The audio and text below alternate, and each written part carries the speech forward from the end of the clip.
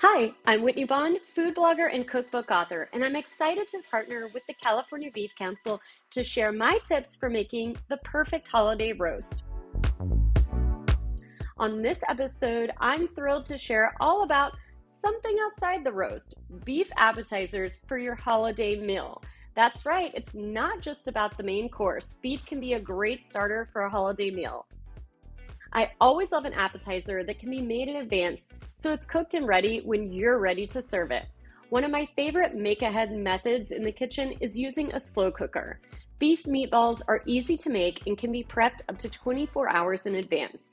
Once the meatballs are prepped and cooked, transfer them to a slow cooker with your favorite sauce and keep them on warm for up to 4 hours. This gives guests the opportunity to graze on the meatball appetizer while you're busy preparing the holiday roast. Another one of my favorite kitchen tools for cooking ahead is the sous vide. A steak can be seasoned, sealed in a bag, and placed in the sous vide for 4 to 8 hours. When you're ready to serve appetizers, simply remove the steak from the sous vide, give it a quick sear, and thinly slice it to make delicious steak crostinis with horseradish goat cheese.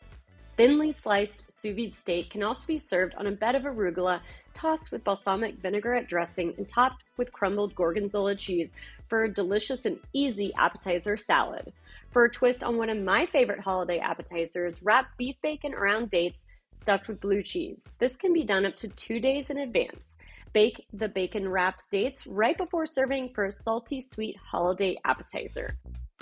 For more holiday appetizer recipes, beef recipes, and holiday cooking tips, visit whitneybond.com or beefitswhatsfordinner.com.